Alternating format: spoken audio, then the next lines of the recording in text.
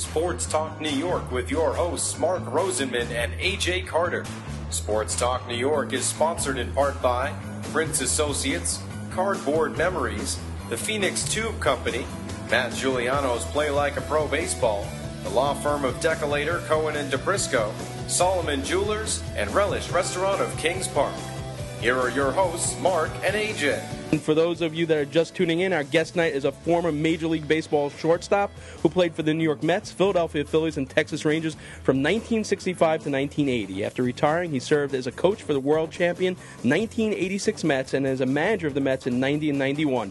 Inducted into the New York Mets Hall of Fame in 1982, he anchored the Mets infield for 13 seasons, including their 1969 championship season and their 1973 pennant-winning season. He is a two-time All-Star, Gold Glover, and has a World Series rings from both the 86 Mets as well as the 1969 Mets.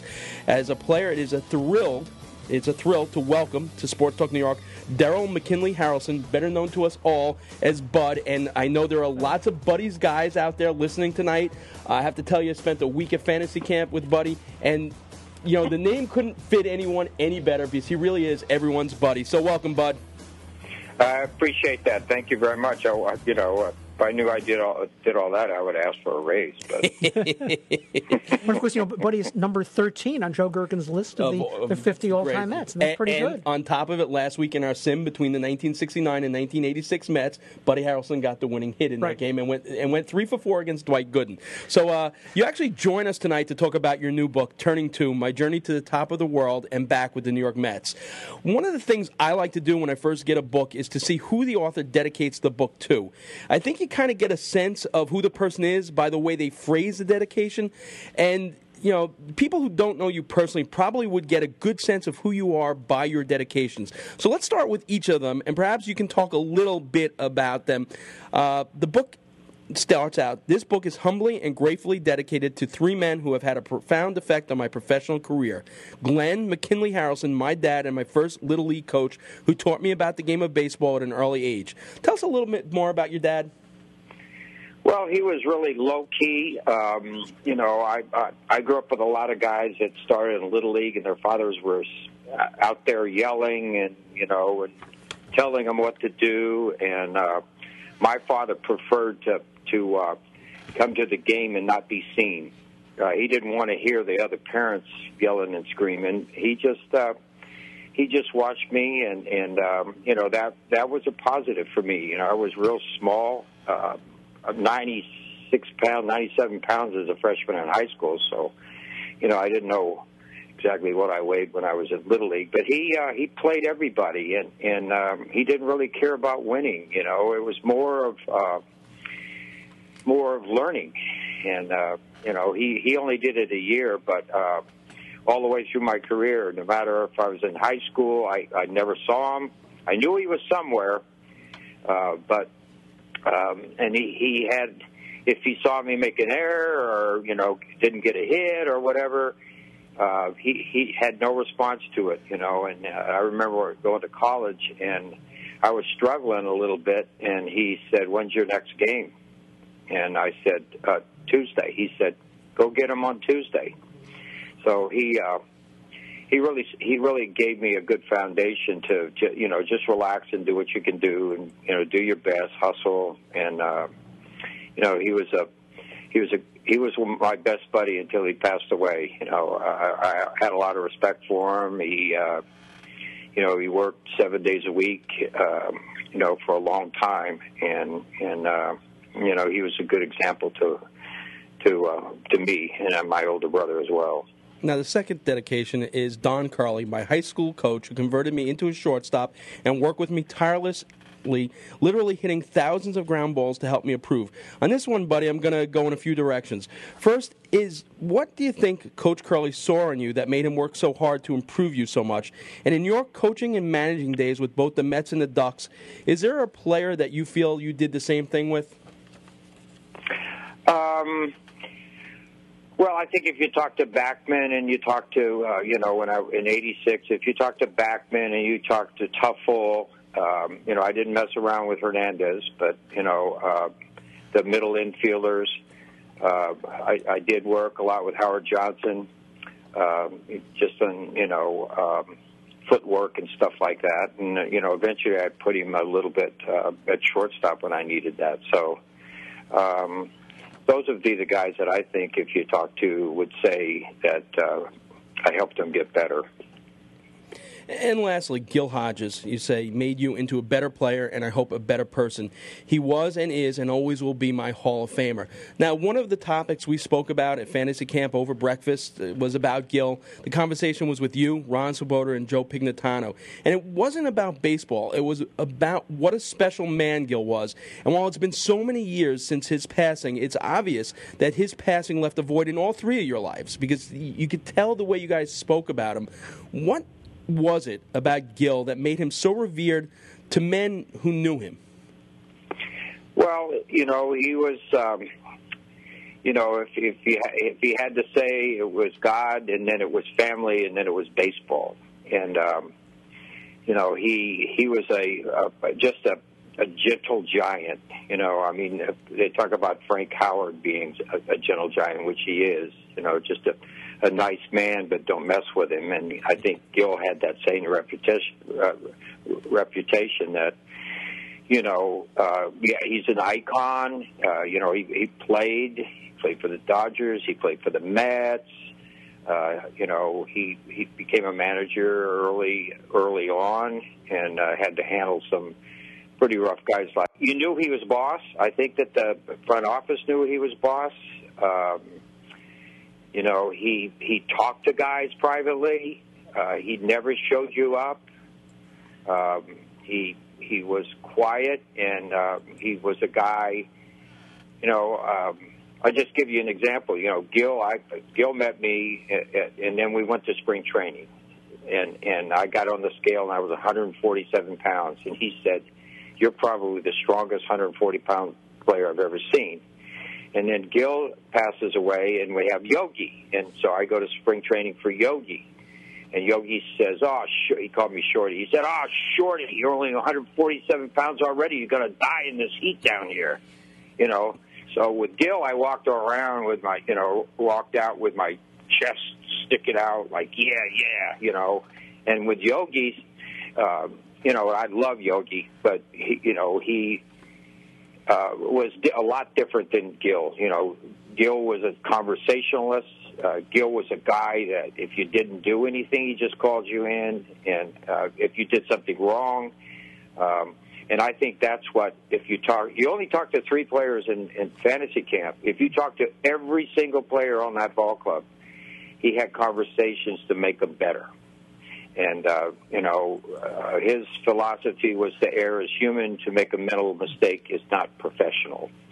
And so he got us thinking more and preparing for what if this happens and what if that happens, and you could be talented, but, if sometimes you're not clever and smart and you anticipate what the hitter's going to do because you studied him and you know what he's going to do with a 3-2 pitch or a 3-1 pitch, and he's going to pull the ball, and you have to know the guys that stop pulling the ball once they get 2 strikes on them. They just go the other way or up the middle. So that's what Gil had going to him, and I remember coming up through the ranks and then having different managers, and then Gil came, and then all of a sudden something in the game was going wrong. He said, "Oh God, you better get somebody up." And you'd look, and then there would be somebody up. So he, anticipated something happened, and if something happened, that he needed to have somebody ready, and he already did. So, he was a thinking manager, and he got us to play. If you think about Gil Hodges, during the season, he platooned a lot of guys. In other words, he kept a lot of guys ready. And if you look at the 69 World Series against Baltimore, we weren't favored anywhere. And he played everybody towards the end of the season. And I think our team was more ready as 25 guys than they were ready as 9 guys.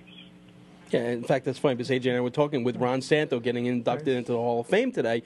You take a look at that Cub team with Fergie Jenkins, now Ron Santo, with Billy Williams and Ernie Banks, 4 Hall of Famers. You guys have the one in Tom, but yet you guys beat them through the season to win the East and 6 in a row, right? Yeah, and then you guys beat the Braves with Hank Aaron, another Hall of Famer, and Necro, and it shows you Rico that Cardi. and Rico, yeah. It shows you what a 25-man unit can do. I had a laugh at the way you opened the book, and it brought up so many memories for me because I guess, probably to the dismay of most of my elementary and high school teachers, most of the things I learned from Murphy, Nelson, and Kiner, including geography. I found out where the 3 rivers were, but I also knew very important dates. So I had already known the first words in your chapter 1 that state your birthday is one of the most famous and important dates in American history. So could you fill our listeners in a bit, because that's a pretty bold statement for a lifetime 236 hitter.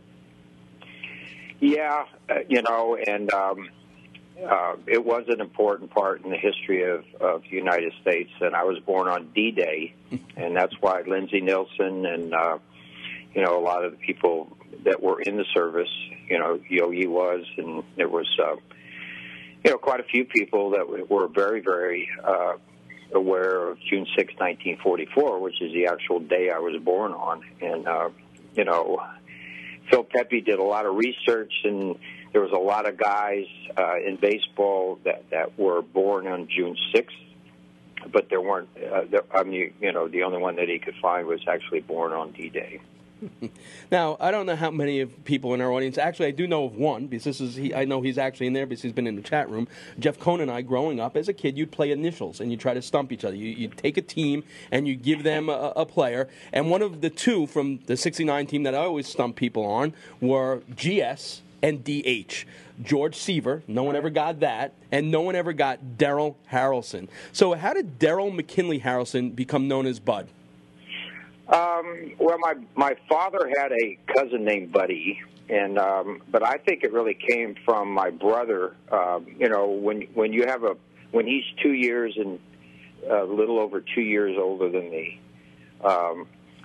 When I'm born, he's a little over 2 years old, and I think it started with Bubba, and then it got to Bud. And in high school, I was known as Bud-O because they put O's after everybody's name when I was in school, and I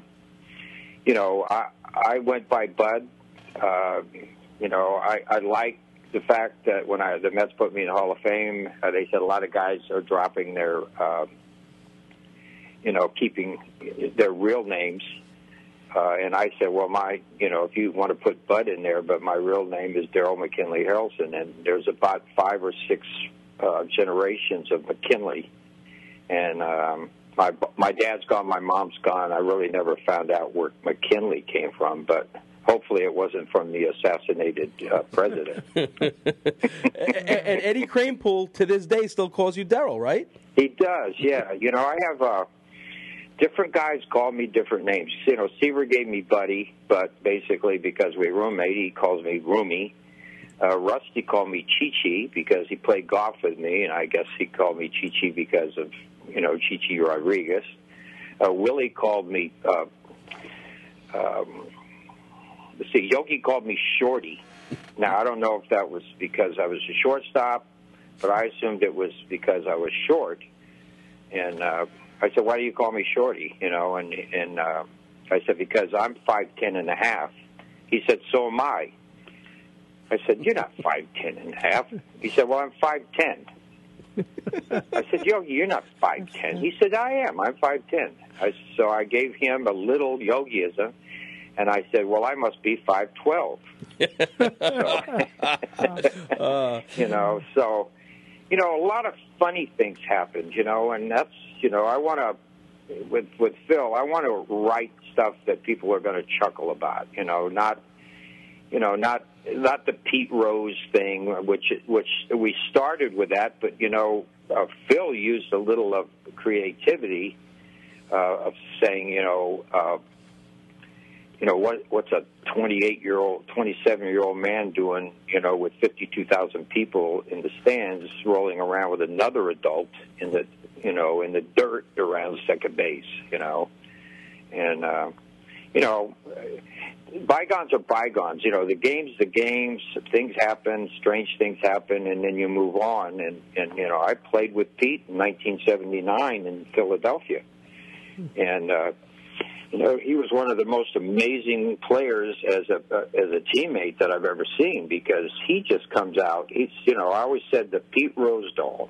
You wind it up, and it never stops. It just keeps going and going and going. He didn't throw good. He didn't have a great arm. He didn't have great speed, but he ran the bases like he was, Mookie Wilson. He would challenge everybody with one out to go to third base. And that diving through the air, head first thing, playing with him, I looked at his arm. He ran into a rail in left field, and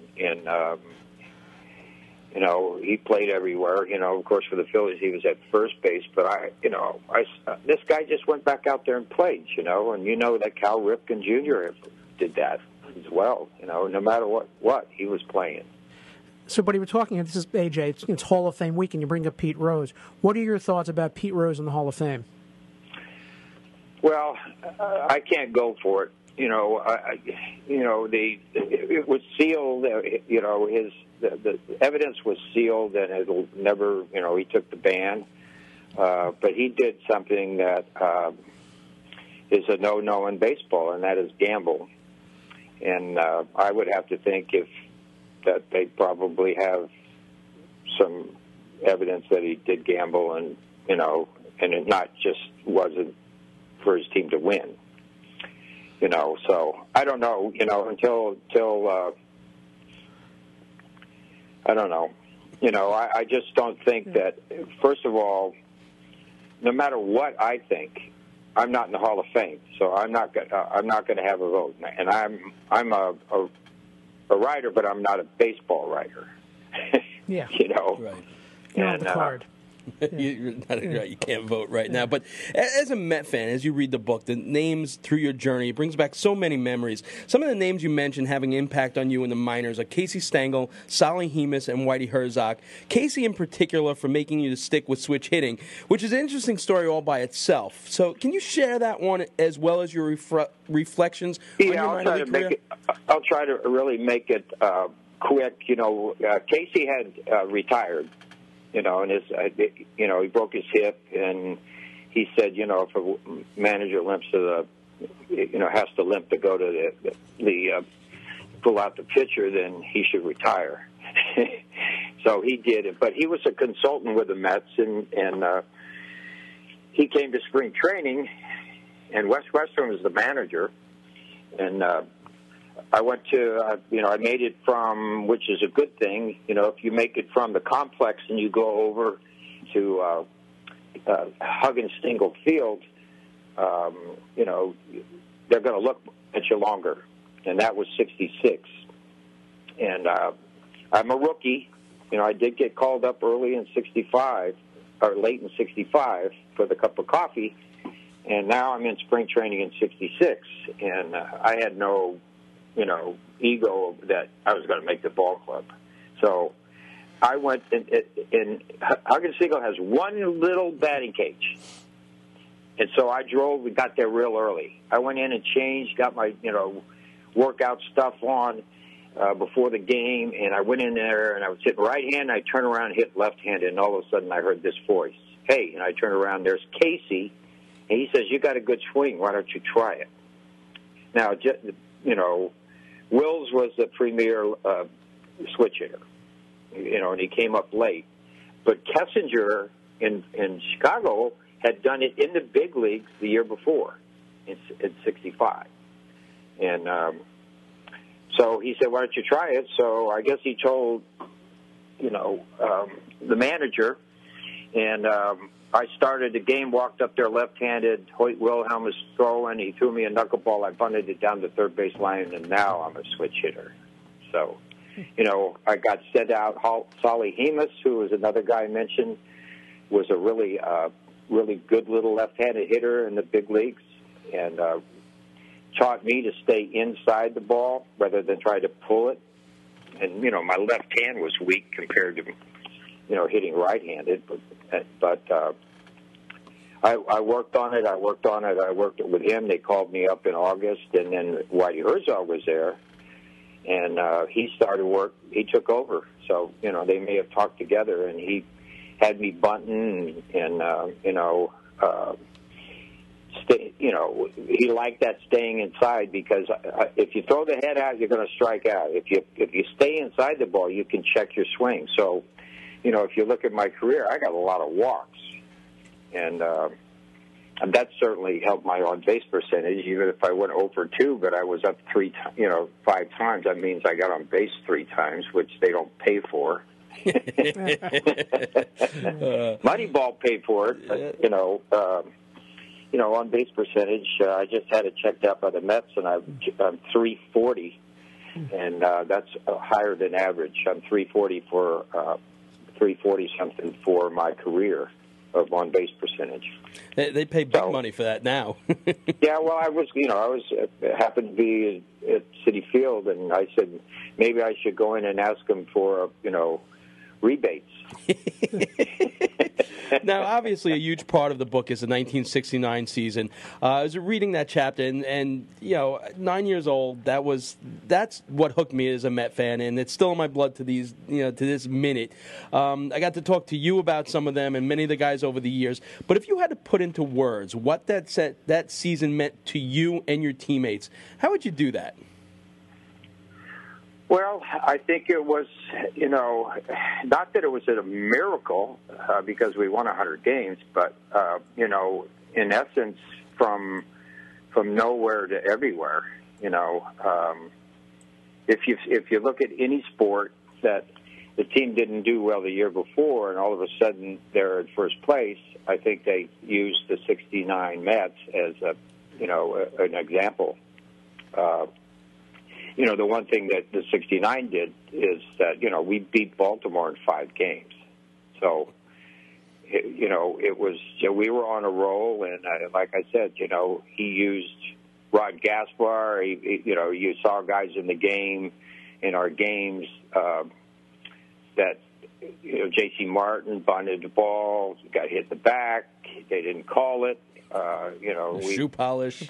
Yeah, shoe polish. I mean, it was all, it just was meant to be, where there was a force that was moving us. But we, the last month of the year, we won 34 out of 44 games or something like that. If you start a season 34-10, everybody thinks you have already won, but we just mowed through them, and it's the best thing for that team. That team has been celebrated year after year. When everybody talks about '86, because I was there, and they said, which team is better? And I said, listen, I played on the '69 team. We would have kicked your butts, Because I should say that, I should say that, although that. Both teams were very, very dangerous in the 7th, 8th, and 9th innings, and that's when some teams lose. And both of those teams were very, very good at coming back late in the game. Almost like they bring in their setup guys or their 7th, 8th, and 9th guys, and those guys were all licking their lips like. Thank God they brought these hard throwers in.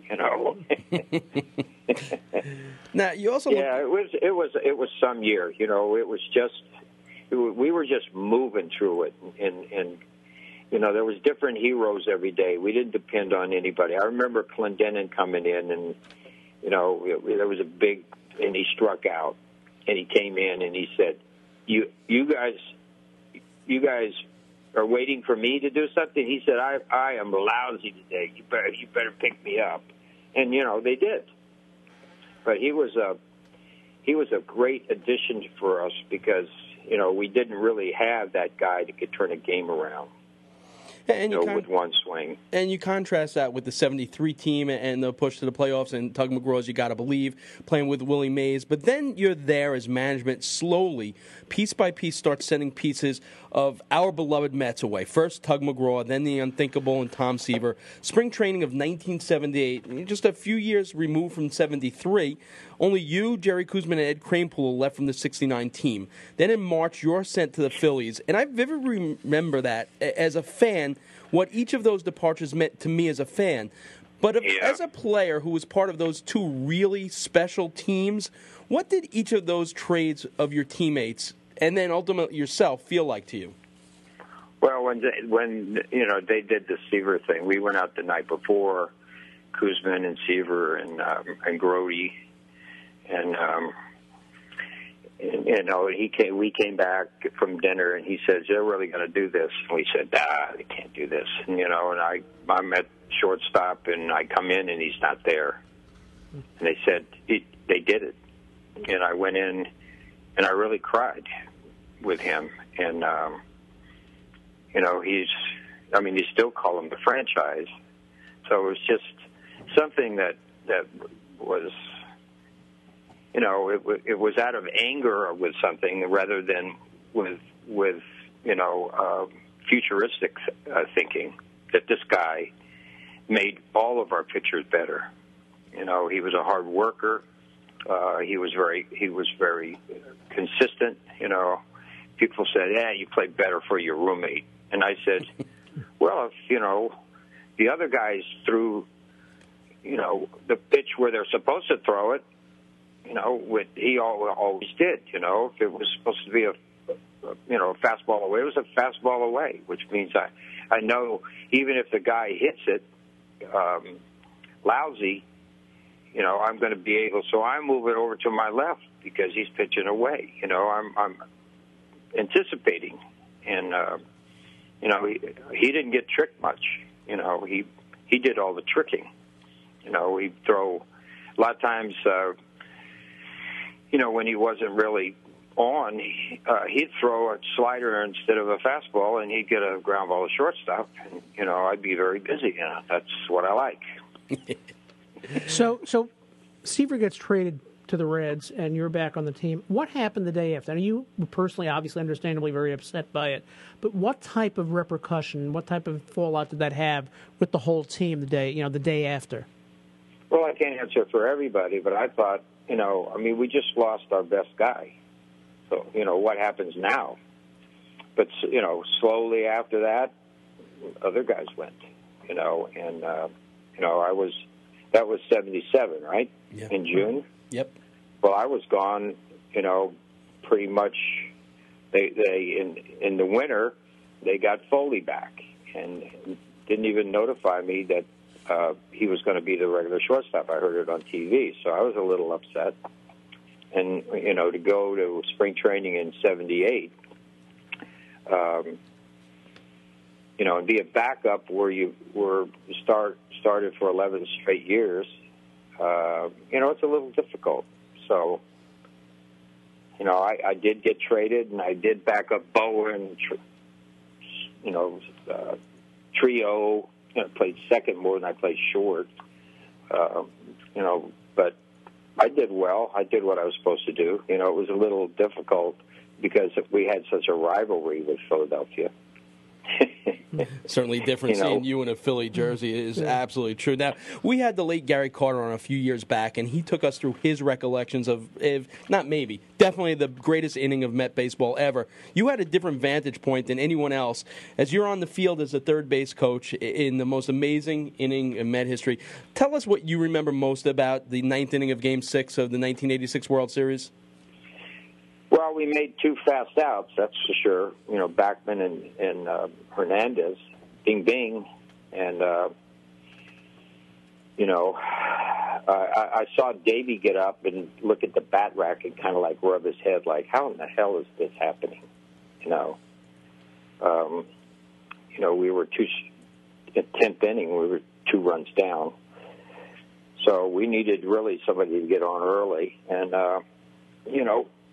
Carter got, I wear the 86 ring. I'm wearing it now, and I wear it at the ballpark, and I call it the Gary Carter ring. And I didn't before, but after his, losing him, had he struck out, Boston gets the ring. And they didn't get it, and then, of course, Mitchell comes up, and he's got 2 strikes on him, and he gets on. Knight comes up, he's got 2 strikes on him, and he drives in Carter, and I got Mitchell at third base, and they took Schiraldi out and put in Stanley, and as a third base coach, you do this, even to this day, Mitchell says, Harrelson told me, he said, watch out for a wild pitch or a pass ball. And I said, you're giving me, I just had a feeling, though, with Gedman behind the plate and Stanley coming in that, something might happen, but it's my job to just tell that to the guy on third base.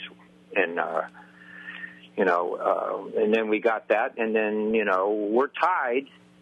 We got Mookie up, who fouled off 37 pitches, after the wild pitch, and then he hits the soft one to first base.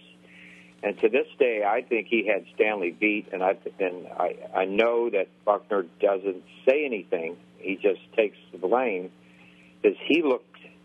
When you're down to catch a ball and you look up, if you look up, your glove is no longer on the ground, and I think he looked to see where Stanley was. Now, even if Mookie's safe, we're still tied, and we still have 2 outs. But he missed the ball, and the rest is history. And, I've never seen anything like that in my life. It was the most exciting moment I've ever seen. Now, I looked over at Seaver. That team was on their feet with 2 outs, and they were at the bottom of the stairs. There was a lot of stairs up and down at Shea Stadium, and they were all standing at Seaver. I looked at Seaver, not too far away from me, and he did the thumb and the pinky like a phone. I'll call you. And that call was never made. But it was unbelievable. And, we celebrated like we won, but that's the 6th game. It wasn't the 7th game. And so we still had to win, and that game was back and forth, and, we did it. Now, in closing, right now you're involved with the Long Island Ducks, and it's very interesting because AJ and I coached a travel baseball team Mark's for been many going years. crazy since he learned this about 3 days ago. 3 days ago, and I have to ask you about it because he was one of my players and AJ's players on our team, and you have a outfielder from Comac, New York, by the name of Matt Fleischman, who actually AJ and I managed for quite a number of years. So how is Matt doing with the Long Island Ducks? Matt's still kind of like a rookie to us, but, we're every time he gets in the game, he does something phenomenal, and I think he's going to get his opportunity. He's a great kid, and he's very confident. He's got a great swing, and he's strong. Why do you think he was overlooked in the draft? I don't know. I can't figure out baseball sometimes. I can't even figure out why some of the guys are, with us. It's just sometimes it's, just scattering reports and baseball misses a lot of people, and sometimes it's unfortunate for people, but we'll see. We'll definitely. First of all, he's from Villanova, and so is Frank Bolton. There you go. Okay, there's a connection. Love it. He's got a good in already. So I don't think he's going anywhere. We like him, and we need to play him some more. But Excellent. AJ and I will definitely come out there, and we want to see him play. Now, after spending a week with you down in fantasy camp, I laughed at the very last line in your book, which was, I told Kim, my wife, that if there's ever comes a time when I can't throw batting practice anymore, that will be the time to take me out back and shoot me. Take it from someone who watched Buddy throw countless hours of BP. That time isn't coming anytime soon. So, Buddy, it's been an absolute pleasure. We thank you for your time tonight. Thanks so much. And the book is a wonderful read. People should go out there and get it for sure. Well, I appreciate great that. Great read, and we'll see you out at the stadium. All right. All right. Thanks so much. Thank you. The great Bud Harrelson.